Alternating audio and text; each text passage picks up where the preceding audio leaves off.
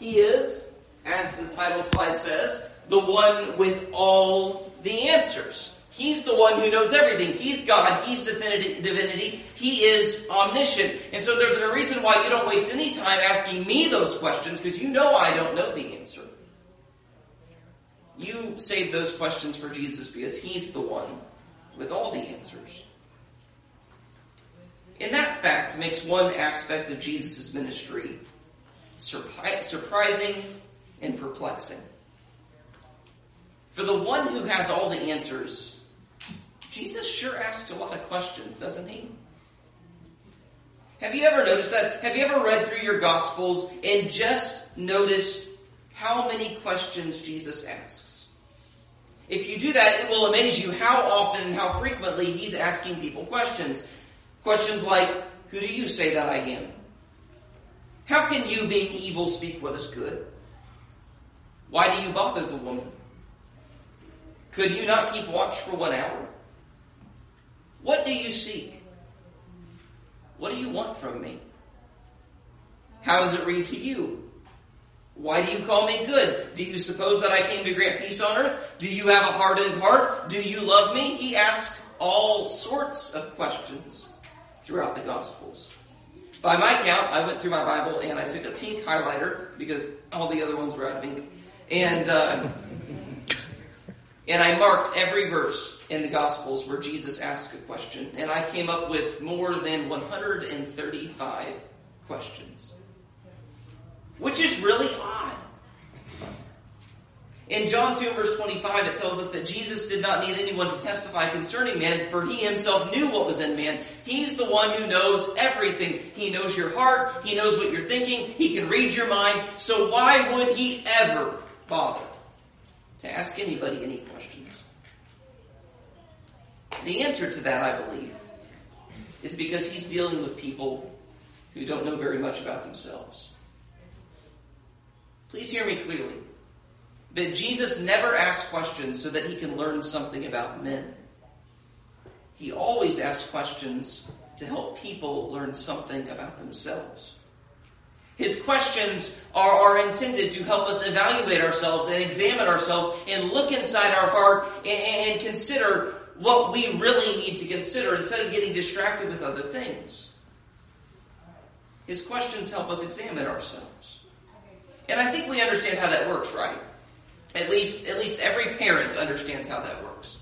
If you have a 6-year-old daughter whose room looks like the scene of a miniature natural disaster, and you say to her, I want you to go clean up your room. And then you go into the kitchen, you start working on dinner, and 57 seconds later she comes bounding into the kitchen and says, it's done! What do? You ask a question, right? Is it really clean? And you don't ask that question because you're genuinely curious. You know it's not clean. You know that she would have had to bring about 15 different laws of physics in order to clean her room in that time. You ask the question even though you know the answer. Why? Because you want her to trudge back to her room, open the door, and take another look. And you want her to look more deeply and look more carefully and consider that the room really isn't clean at all.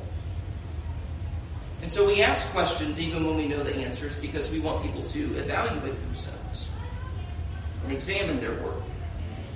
And that's why Jesus asks questions too. We hate to admit it, but we are not very good at self-examination, are we?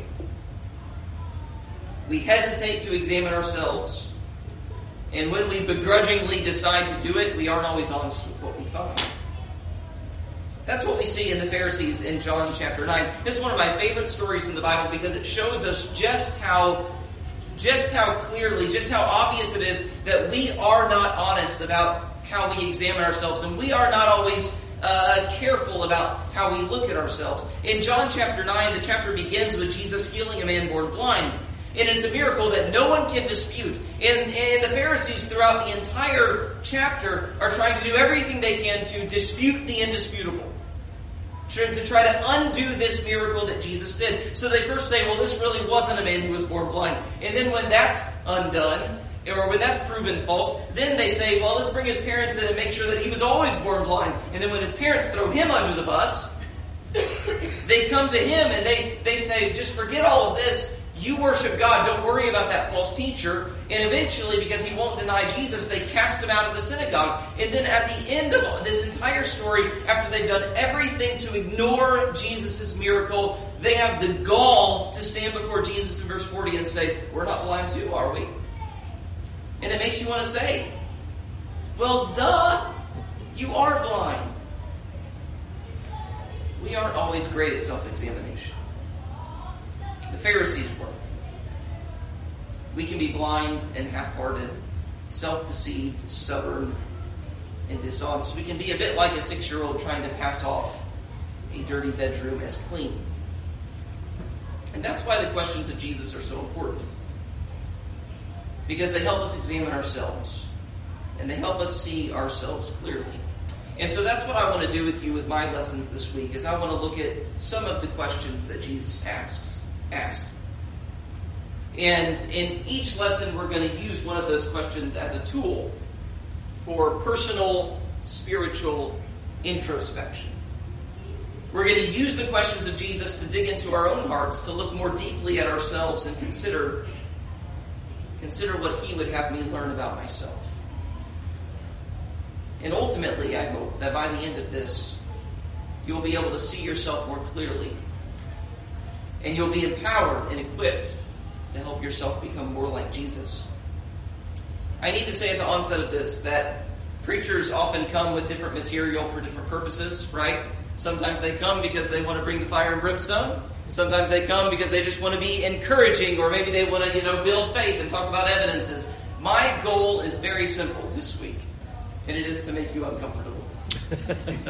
That's a good way to not get invited back, right? But that's what I want to do. I want to make you uncomfortable. And it's okay, because I'll be uncomfortable too, because that's what the questions of Jesus are supposed to do.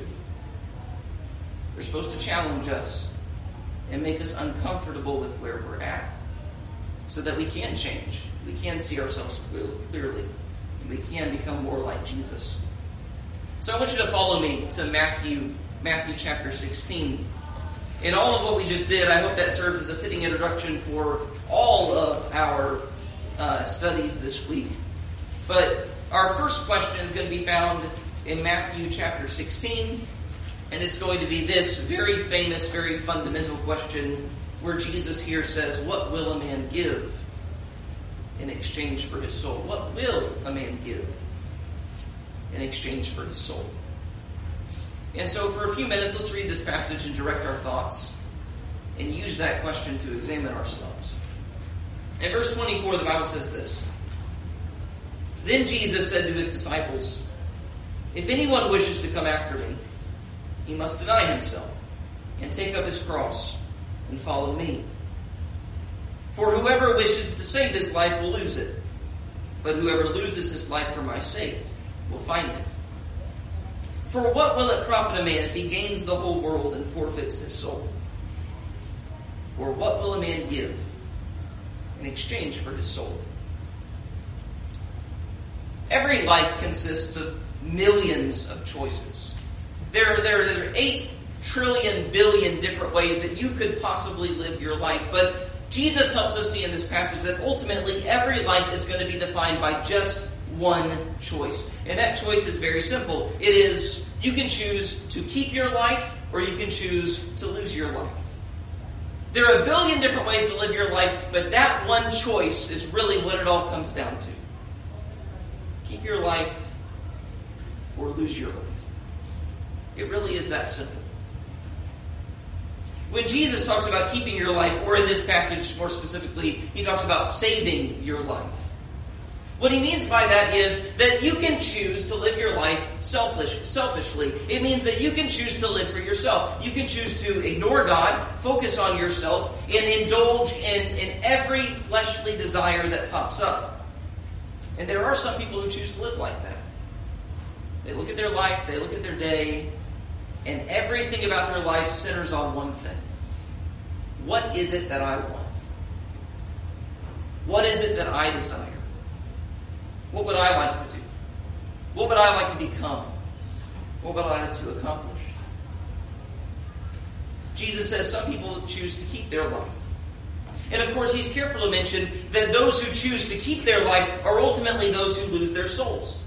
If you ignore God and focus on yourself and just do what feels good during your time on earth, then undoubtedly you'll have a little fun, you'll feel a little pleasure, and you'll definitely avoid a little bit of hardship during your handful of decades. But when it's all over, you've got nothing to look forward to. You can choose to keep your life. But if you do, you forfeit all eternity.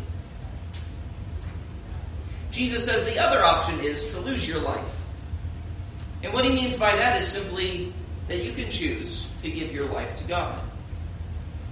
You can take the time that you've been given, and you can make the choice to please God instead of pleasing yourself. Of course, that choice isn't always easy. There's a reason why Jesus refers to it as what? Losing your life. It's not always fun. It's not always easy. In verse 24, he refers to it as denying yourself. And that's what it takes if you're going to choose to lose your life. It's a choice that requires restraint and self-control and self-denial. It inevitably leads to difficulty and discomfort and suffering. If you choose to lose your life and give your life to God, then it's the path of greater resistance. It makes your life a little bit harder while you live here on this earth, but the end of it is an eternity of inexpressible joy. Lose your life, and you get to keep your soul for all eternity. And so, brothers and sisters, that's the human proposition. All of life on earth is really as simple as that. Are you going to choose to keep your life and live for yourself? Or are you going to choose to lose your life and give it to God? And Jesus is not shy about which option he thinks is best. In verse 26, he answers that he answers that with a rhetorical question, right? He says, "For what will it profit a man if he gains the whole world and forfeits his soul? Or what will a man give in exchange for his soul?" He says, look, at the end of the day, you need to think this through. You may be looking at your life and you may say, look, it sounds good to focus on myself. It sounds good to indulge in every single desire that I have. But at the end of the day, how is that really worth it? Is that really the best choice? What could you possibly hope to gain? If you choose to keep your life, what are you going to gain that's worth forfeiting your soul? What passing pleasure is worth passing up an opportunity to spend eternity with your Father in heaven? What would you give in exchange for your soul that would really be worth it in the final analysis?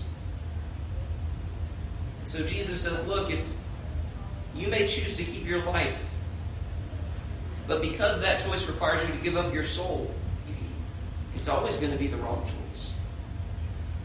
Jesus makes this point in a very clear way in one of my favorite parables of his, in Matthew 13, verses 45 and 46. He says, "Again, the kingdom of heaven is like a merchant seeking fine pearls. And upon finding one pearl of great value, he went and sold all that he had and bought it." To miss the point of that parable requires a level of stupidity that I don't believe any of you possess. Jesus and his kingdom are worth everything that you have. They're worth every dollar in your bank account, every second of every day of your entire life. Like that fine pearl that he finds, there is nothing you have that you might give that wouldn't be worth gaining the kingdom, that wouldn't be worth spending eternity with God. The promise of eternal life is that pearl of great price. It's worth everything, and then some. So you might look at that now and say, okay, that's simple enough. We answered the question. We can close the book, move on, done, easy piece of cake. I'm going to choose to lose my life, to give my life to God, so that I can spend all eternity with God. That's the easy choice, right? That's the obvious choice, right? But you and I both know it's not that simple. You and I both know that's why Jesus feels the need to ask this question in the first place. Because the amazing thing about life on earth is that nearly every single person who ever lives makes the wrong choice. Isn't that amazing? That when it is laid out for us so clearly, if you give your life to God, you can spend eternity with Him. You can spend eternity with Him, having joy inexpressible. And yet, even though we know that, we choose to forfeit eternity so that we might gain some kind of cheap thrills while we live here on this earth. It makes no sense. It is unthinkable, it is unreasonable, it is irrational, and yet it is so common. It's what pretty much every person does. We sell our souls to gain some earthly treasure. You've done it. And I've done it. And everybody out there has done it too. It's amazing that Jesus here in Matthew 16, he's asking a rhetorical question, but we're sitting back and we're giving him legitimate answers. We sell our souls for all kinds of stuff. A little bit of money, a little bit of sexual pleasure, a few social media clicks, a better reputation. We sell our souls to hold on to our pride, to keep holding on to a little grudge. We sell our souls for all kinds of things. Even though we know that those things are not worth eternity. Not even close.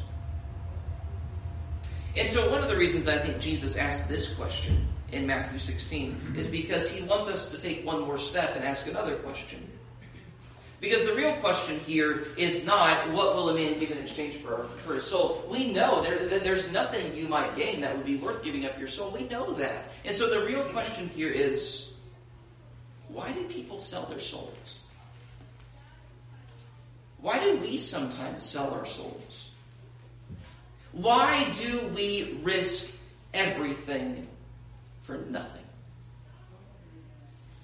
And I think maybe if we can look inside of ourselves and answer that question honestly, it'll help us make some better choices in our lives. So, I promised a Bible class, or Brent promised a Bible class. You told me to. I did. I told Brent to promise you a Bible class. So I do want to take this time and kind of open it up to you. Why do people sell their souls? Why do people risk it all for nothing? How would you answer that? Should I make Brent go first since he makes you guys talk? Yes, sir. To use your example of a little kid, if you put, you'll see a kid, they get a toy, and you bring something shiny in front of them, and immediately just gravitate towards that and forget this. I believe as adults, we run into that same problem. There is always something that's right in front of us that, again, we know the value of eternity. We know all of that. But for that brief moment, that just supersedes everything because it's right in front of us. And we look at eternity as like, oh, I can get there. But this thing comes and it blocks the way. And you hold on to that. And you chase after that.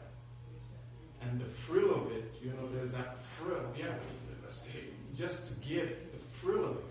And you don't realize that we're compromising different things about our faith. And sometimes it's good stuff. It's just like you've got a great career, there's endless possibilities, these kind of things. But then you're chasing that and forget other things that are more fundamental and how this could literally steer you away from God. Yeah. I like what you mentioned there, and I like, there are two sides of it, at least the way that I hear your answer is. First of all, it's right in front of our face, right? And so we're only thinking about what's right in front of our face. And it's not just that it's something bad right in front of our face. It could be something good, right? But just something that is distracting us from something that's more important.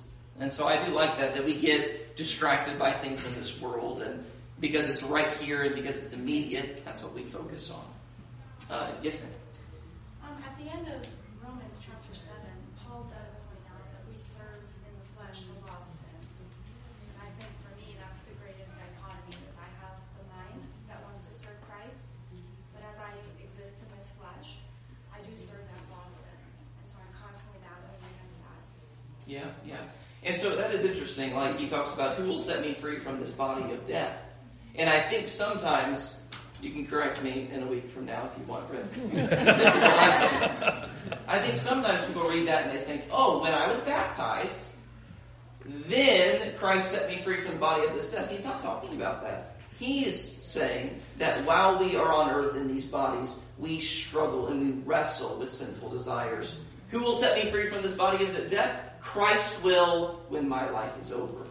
And so there's an important understanding of I need to expect that my body is going to want things it shouldn't want. And I need to be ready to say no to those things. Yes, sir. I also believe, we sell our souls for these earthly possessions because we don't understand eternity. We don't understand these concepts. We don't understand God. We don't understand any of it. So when we don't understand this, we don't get, we're selling our souls for a car. We don't understand hell. We don't understand any of it. So it's very easy to do it because we have no concept to grasp onto. Yeah. So these are concepts that we're not really thinking about. And one of the things that I had in my notes that I think is important to recognize is along those same lines, where we can, in a way, understand those things. Obviously not in their fullness, but we don't understand them, at least we don't think about them, because we're so distracted by so many other things. I mean, when was the last time you went on a drive and didn't turn on a podcast or listen to music? When was the last time you went on a walk without AirPods in? We spend so much time being so distracted by so many different things, we don't have time to really ruminate and really think about these very important spiritual truths. And so we're never fully going to understand them, but we can't even understand them to the little degree that we've been able to understand them because we've distracted ourselves so much, which goes back to what you were saying. Yes, sir. I think the problem is pretty complex because I think our natural disposition, we are by nature, the scripture says, objects of God's wrath. And so how we are socialized, therefore becomes very, very important. Deuteronomy 6 passage, teaching your children, and so on and so forth. And I see some relation to that Romans 7 passage as well. Because, who will save me from this body of death? And so, it is bad company that corrupts good character, for example. And so, it's really, it's complex, and it's going to take time to understand, to really meditate. As you said, take away the earphones and get that attention. The question is, how do we get there in a society that is really dysfunctional, for want of another word, and so on. Mm-hmm. Yeah. I mean, you raised a good question. I don't quite know how to answer it, right? When you have so many pressures coming in from society, how do we learn to be so fundamentally different? That's another deep question that we could unpack for quite some time. Yes, sir. I think it's much easier to satisfy our needs and desires for stuff that we can see. It doesn't take a whole lot of faith to do that. And so it takes a lot more faith and work to strive and to know what is waiting for us and to do what needs to be done to live a faithful life. Yeah, I like that you brought out the idea of faith, because that's really what it's going to take. Is I'm going to have to be able to believe in something that I cannot physically see in order to make the right choice here. I have to be able to believe that God is going to make good on His promise and that it really is going to be joy inexpressible and full of glory, as Peter says. And sometimes that's exactly, we lose sight of that. We don't think about that. We don't have enough faith to think, okay, I could make a little bit more money here and live in a bigger house here, but that ain't going to be anything worth compared to what He's going to give me in eternity or what I get to experience there. So we need some faith. Yes, sir. We are easily deceived by whatever our individual temptations are. Okay. Just like Eve was very easily led astray. She knew what the truth was. She knew what God said, but that was like, you're not really going to die. So we too, just like Eve, are very easily led astray because we have that temptation. I want to taste that fruit. I want it. And we each have our own individual temptations and is easily led astray by the great deceiver. Yeah. And I think it's not just about the temptations, it's about the consequences, as you brought out, right? We are deceived about it. That's another thing that I wrote down on my notes is sometimes we sell our souls because we don't really believe that God's going to make good on his promise, not just to reward, but to punish as well. I think about Hebrews 10, where it talks about how there no longer remains a sacrifice for sins when we trample underfoot the Son of God and we insult the Spirit of grace. And I don't know about you, but whenever I choose sin, if it's not something that's in the moment, impulsive, something that I haven't really thought through, I'm just reacting. If it's a sin that I consciously have chosen because it's what I want, that's one of the main things going on in the back of my mind. Oh, I'm not really losing my soul for this. This isn't really going to cost me everything. And that's really hard considering the society we've grown up in that says, or that continually puts forward that idea, God is all mercy, God is all grace, God is no judgment, God does not have anger, God does not have wrath. We're not going to talk about those things. We're just going to talk about how wonderful and kind he is. And because we see that really one-sided view of God, we start convincing ourselves, I can do this without really selling my soul. And we forget what it says in Hebrews 10, that it's a terrifying thing to fall into the hands of the living God. Yes, ma'am. I think it's particularly hard. You mentioned that some things that are sinful are not inherently sinful. They're things that are okay to do, but how much time should you spend on these things? And you can convince yourself that it's okay to do things sometimes when you really should be spending your time elsewhere. Yeah, absolutely. And so we kind of get our time sucked away from us, and we think about, I think about not doing the sins of commission, but I don't think about how I need to be using my life in the service of God.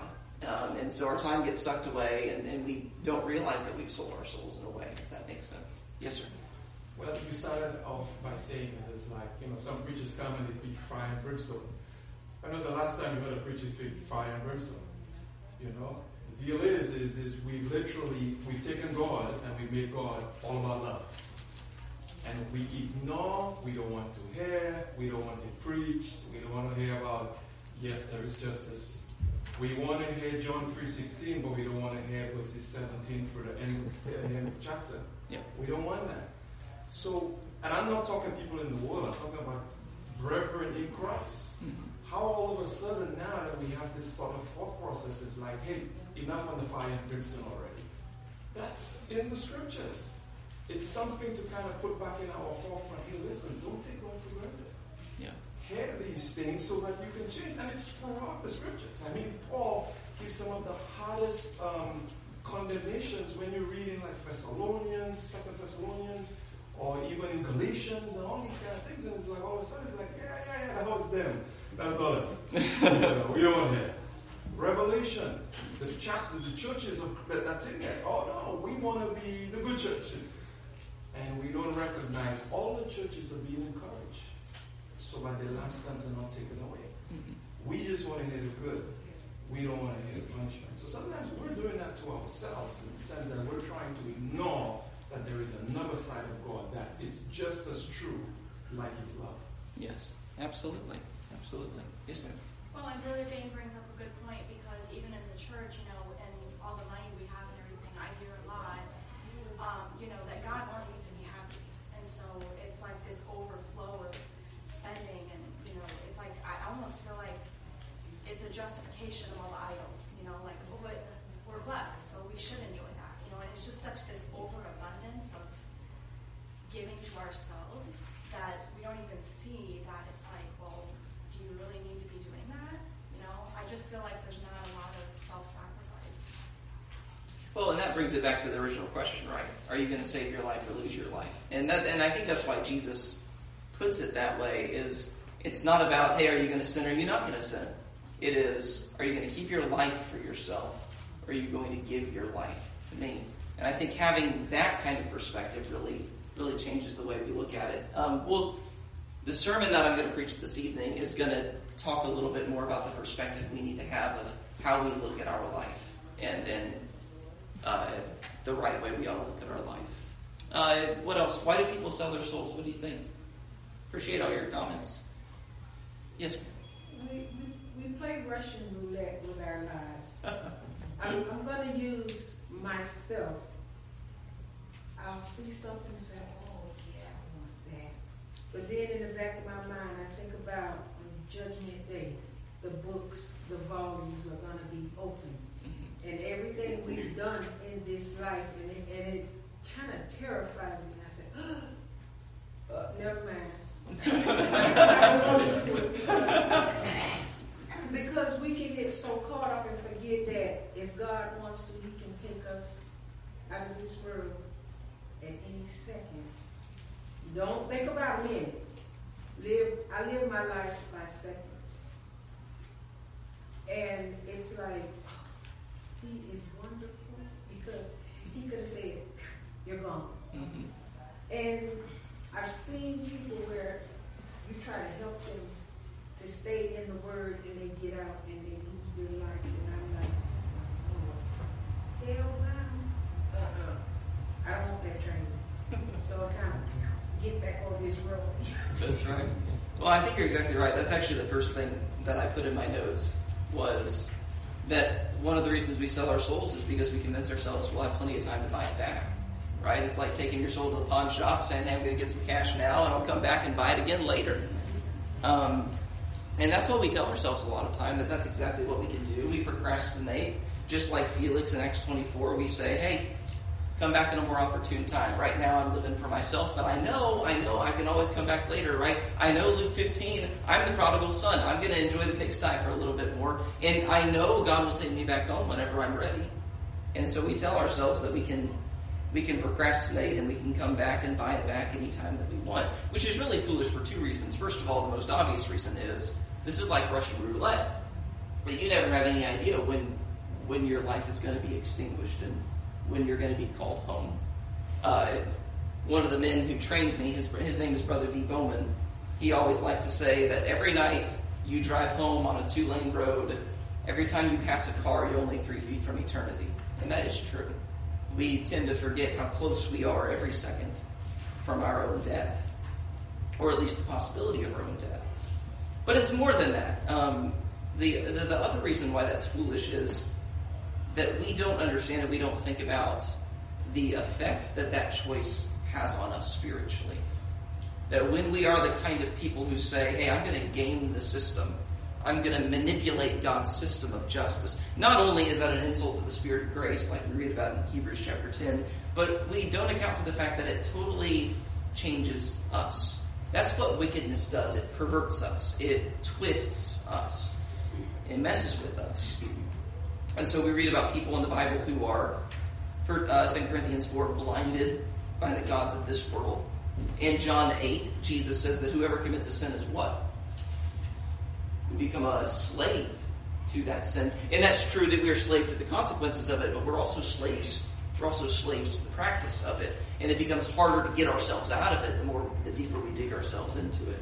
You read about that in 2 Peter 2, verses 18 through 19, where it talks about how we become slaves of corruption when this is the path of life that we choose. We see in 2 Timothy chapter 4 that we can become seared in our conscience. And so it's foolish for us to play Russian roulette with our lives. One, because we don't know when we're going to lose our lives. And secondly, because the longer we make those choices, the more those choices twist us and change us. And the less likely it is that I'm going to become that kind of person who truly has a heart for God.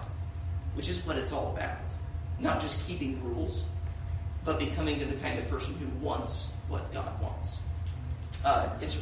What you said right there, the choice is really, do I love myself or do I love God? And when we choose ourselves, and that's the solution, is we have to every day love God rather than ourselves. That's the choice. That's what God. We have to choose to love God more every day there's a reason why that's the greatest command, right? That's what it's all about. Yes, ma'am. We also get caught up in just things that we enjoy, as like, for instance, the Super Bowl.